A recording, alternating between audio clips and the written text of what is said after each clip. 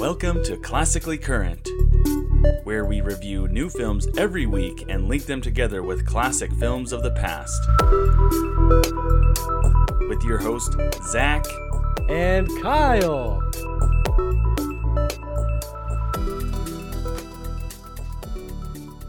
Thank you guys once again for tuning into our show. Thanks so much for checking out our Suicide Squad review as we were talking about James Gunn and his career. We had a lot of fun with that movie. And now we're going to go from a really high budget movie in the Suicide Squad, talk about a small independent film. We don't have the exact budget for this movie, but it is under $2 million likely since it is a low budget film. It is called Till Death. It's a movie that came out in the early July, kind of on streaming, and it's been circulating there for about a month or so. We just wanted to highlight an independent film. If they're done well and if they're entertaining, we want to talk about them a little bit more on the show. So you may see us talking about some low-budget films from time to time just to highlight movies that maybe you weren't on your radar. And this is one that really wasn't on my radar, but I was recommended to check it out. It is a small budget, as we said. We're going to talk about it and get into the director profile. So what we're going to do on this show is we're going to talk about the director profile as usual, talk about some movie background information. It's going to be a little bit different of an episode as we don't have a lot of information. That's how small of a production this is. We don't have all the information still over a month out now, and it just hasn't gotten a lot of information that we could find. So we're going to give you all the most pertinent information on Classically Current today as we discuss Till Death. So without further ado, let the podcast begin.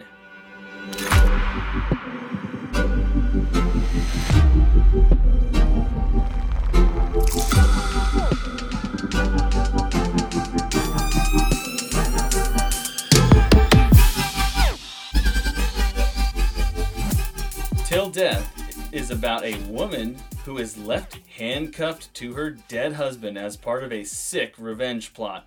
And unable to unshackle herself, she has to survive as two killers arrive to finish her off.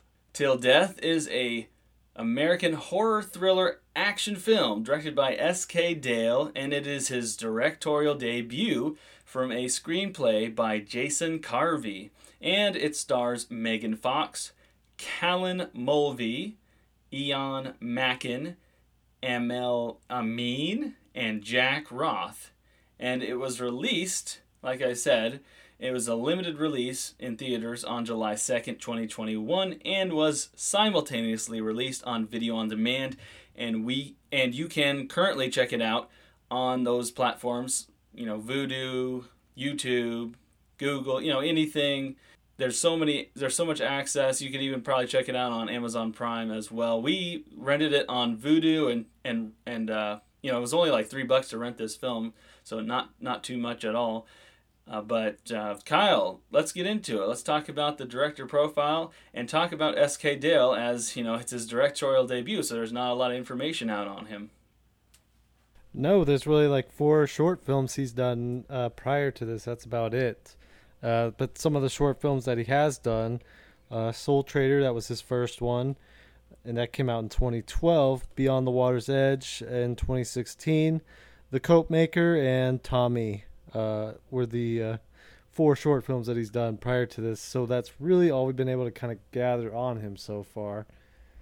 This is probably one of our lowest budgeted films, I would say, that we've reviewed. I think the only other one would probably be Palm Springs. That was a pretty low budget film, but that at least had like information about box office and information about the budget. We don't have a lot for box office as is a limited release. We do have some information on streaming, which we'll get into, but S.K. Dale has done several short films and is starting his career, so it's cool that, somebody like S.K. Dale is able to work up the ranks, have a few short films, which of course I haven't seen any of these short films, but he's gone through 4 short films and felt like he was ready to take on a big production, like not a big production, but a feature film. So With that being said, though, Kyle, let's get into the movie background. As you know, this film we don't have a lot of information, but one of the things we had found out was that it was actually filmed in Sofia, Bulgaria, and they started filming in August of 2020. So yeah, during the pandemic, this was delayed. It had delayed production, so it was originally going to begin in March of 2020, but was delayed.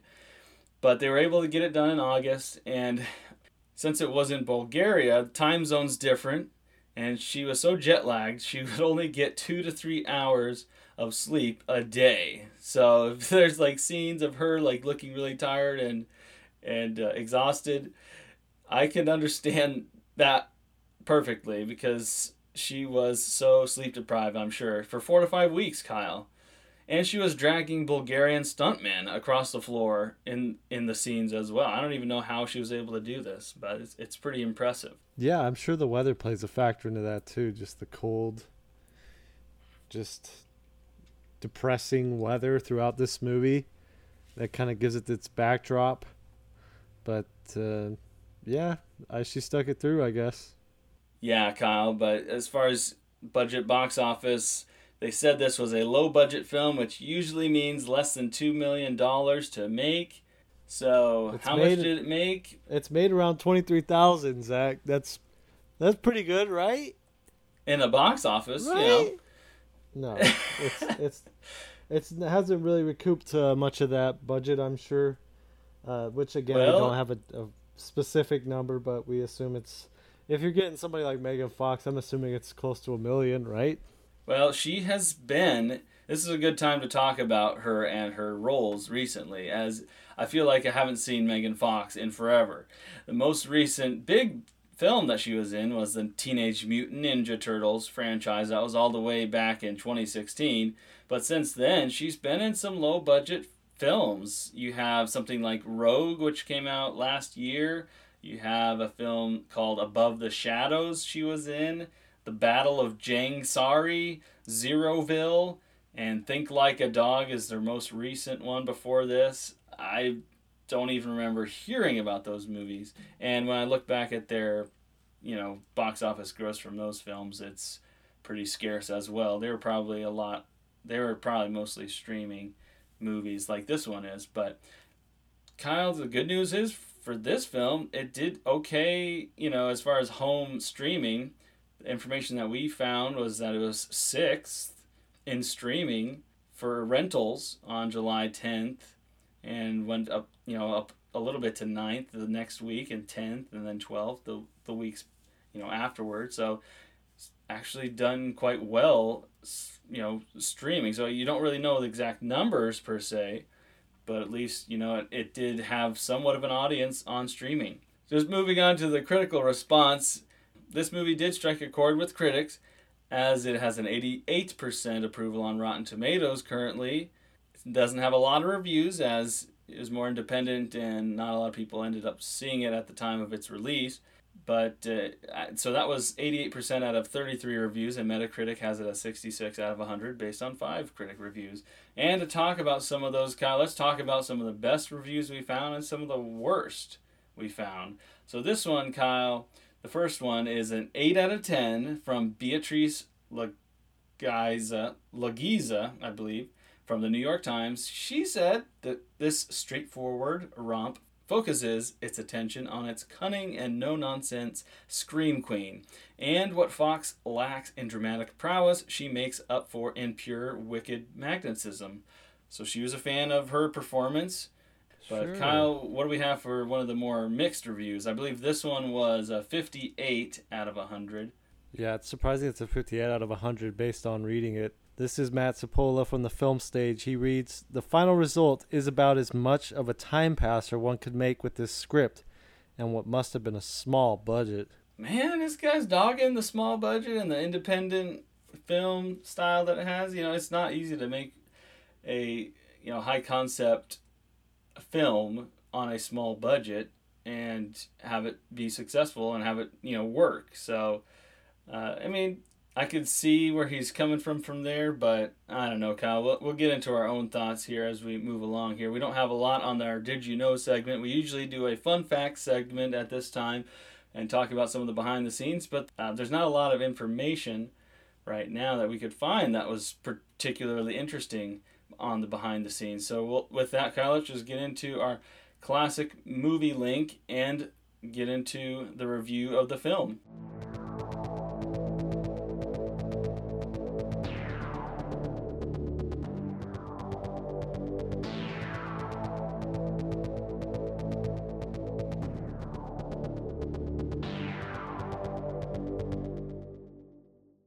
So for my classic movie link, Zach, I am choosing Panic Room, which came out in 2002. It's a movie where there are criminals that are going to seize some money out of this panic room that was specially designed to keep someone safe in, say, a tornado, a storm, or in this case, violent criminals. And in a lot of ways, I do see some similarities here just with the thriller aspect throughout this movie attached with that, and just kind of a cat and mouse game throughout with the villains. So, yeah, I would say that that's a decent classic link. Some differences there, and if you had to ask me, which we'll get into it more, but I would say Panic Room is still the superior one to this. But what was yours?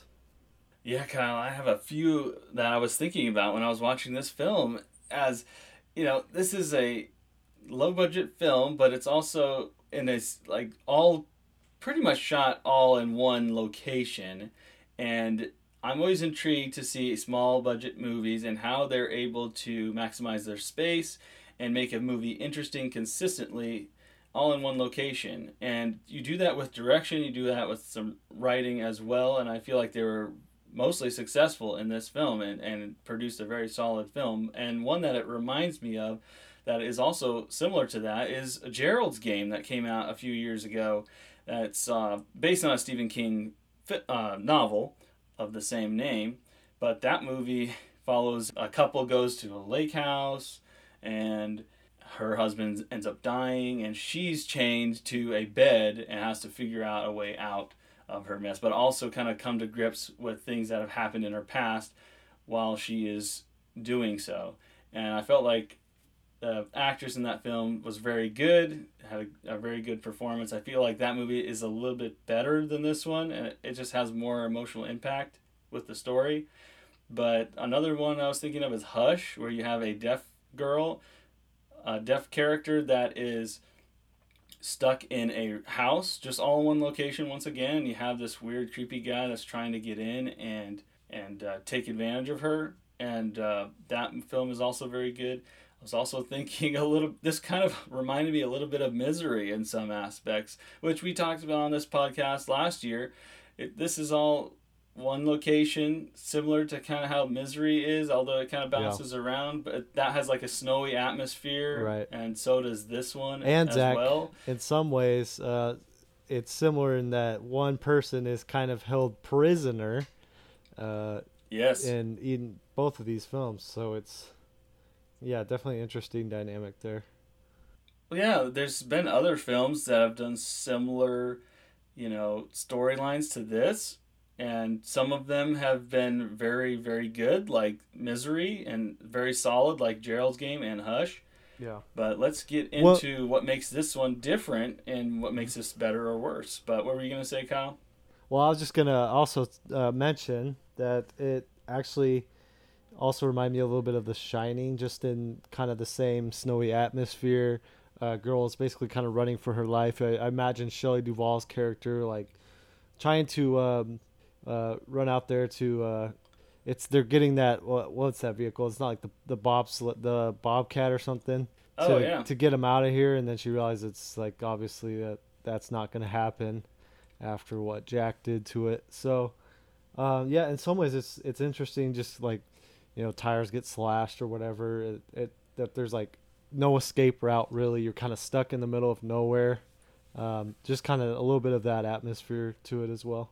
Yeah, so you're like claiming this as the new Shining? Is this like as good as The Shining, Kyle? Yeah, no, definitely not. but it's not a bad effort. I'll just say that it's okay. It's a good first effort, but Well, that's a good way to segue into what you really think of the film, Kyle. Let's get yeah. into the review portion, and I guess I'll start us off, and then I'll get into what your thoughts are. But I thought that this was a really good thriller. I mean, it's enjoyable. It's a solid thriller. It utilizes every bit of real estate. I felt like to keep you hooked and interested throughout. So it's very contained thriller too, and as I said before, it takes place all in one day too, and all in one setting. And you have a solid performance from Megan Fox as she is consistently trying to figure out a way out of her situation and out of her relationship as well. And then you have a very good camera movement. I was impressed, Kyle, with how they were able to film this and keep it interesting all in one location, and the set design as well. It just seemed like it was all filmed in Bulgaria, like we said. Seemed like it was all in one. I would assume it was all in one location, like one house. I don't know if they shot the exterior someplace or if they shot the interior another place, but I felt like it, and it also had like a subtle score to it that I felt like added a lot of tension to the film. And, the ending had me gripped, Kyle. I was interested in what was happening. I cared for this character. And I was just consistently impressed with how they were able to have her go through each phase of her attacks, I guess you could say. And how she was consistently able to outdo these gentlemen, outthink them, outwork them in providing, an escape for herself. We'll get into the downsides, Kyle, but that was kind of my, we talk a lot about the good and the bad. That was my good for this film. What was your good? Yeah, I guess there's some similarities there. I did enjoy the kind of atmosphere presented throughout, and I think that there was some dynamic camera movements throughout. I thought that was kind of impressive based on the budget they had. I mean, yeah, I was entertained throughout. I thought that it kept me kind of on the edge of my seat throughout the film, which is another credit to the director being able to keep us entertained for an hour and a half on a low budget. That was pretty impressive. I did like some of that subtle score as well, and I thought that there was some added tension with that. Yeah, I would say that it's kind of feels like a black and white thriller that is just kind of a good hour and a half. Like, it's not too long, not super long. It kind of keeps it minimalistic, which I think was good. Made the story kind of easy to follow, and I think that it's not going to wear on somebody mentally to follow along with this movie. But I do think that there was some effectiveness there. But those are my likes. Yeah, and we'll get into some of our dislikes, but I feel like to be able to recommend this film, I feel like if people have seen, Hush or Gerald's Game or Panic Room or those other, or even Misery, I feel like they could get some enjoyment out of this. It doesn't like separate itself high and above from those other films necessarily, but it just does everything really well. I feel like it's just a solid movie, and it should be acknowledged. As it is a low budget movie, it's a directorial debut, and that's why we're talking about it on this podcast. We want people to be able to check it out if they're interested. So I feel like this would be a perfect fall to winter movie. Yeah. Like on in the afternoon, just put this on. Yeah, check it out. Like I said, it sets the atmosphere there.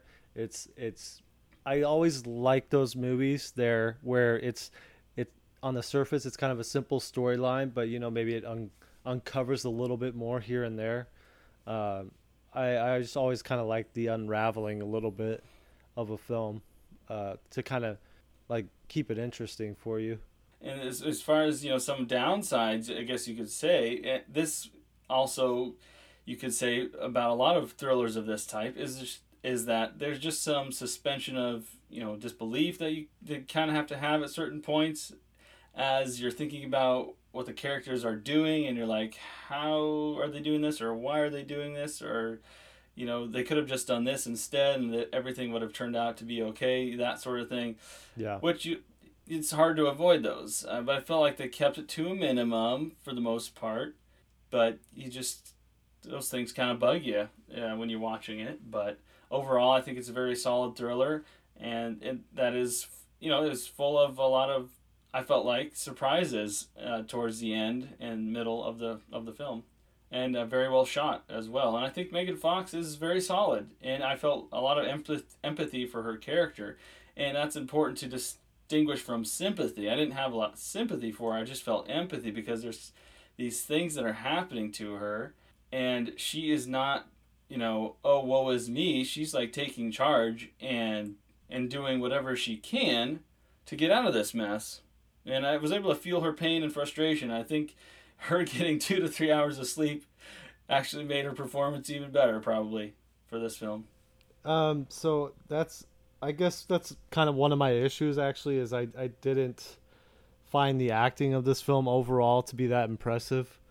Some of the delivery on some of the lines I thought weren't very believable at times to me, in the circumstance that she was in. So I think she has the facial expressions there. I think that she can do enough there. And I just think that the film to some extent is limited in its dialogue, that it maybe was limiting her a little bit, but I don't know. There was moments where I just kind of would watch and almost cringe a little bit, just because I'm like, ugh. Like, it just didn't seem very believable on the delivery or just the dialogue itself. So I guess that's kind of where I had to take some issue with it. And I'm glad you mentioned the dialogue, because there isn't a lot of talking in this movie.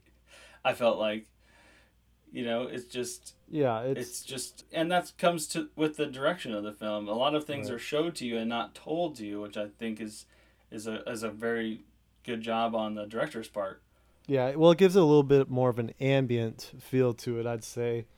But you talked about kind of like the suspension of disbelief, at certain points. There was, and how it kind of prolonged certain points of the movie. And there was there's a specific moment. I'm not going to give too much away, but there's a specific moment when the two guys enter the house and there's blood in the house, and it's a trail, and Yeah. literally that just bugged me so much, Zach, because literally she is right around the corner.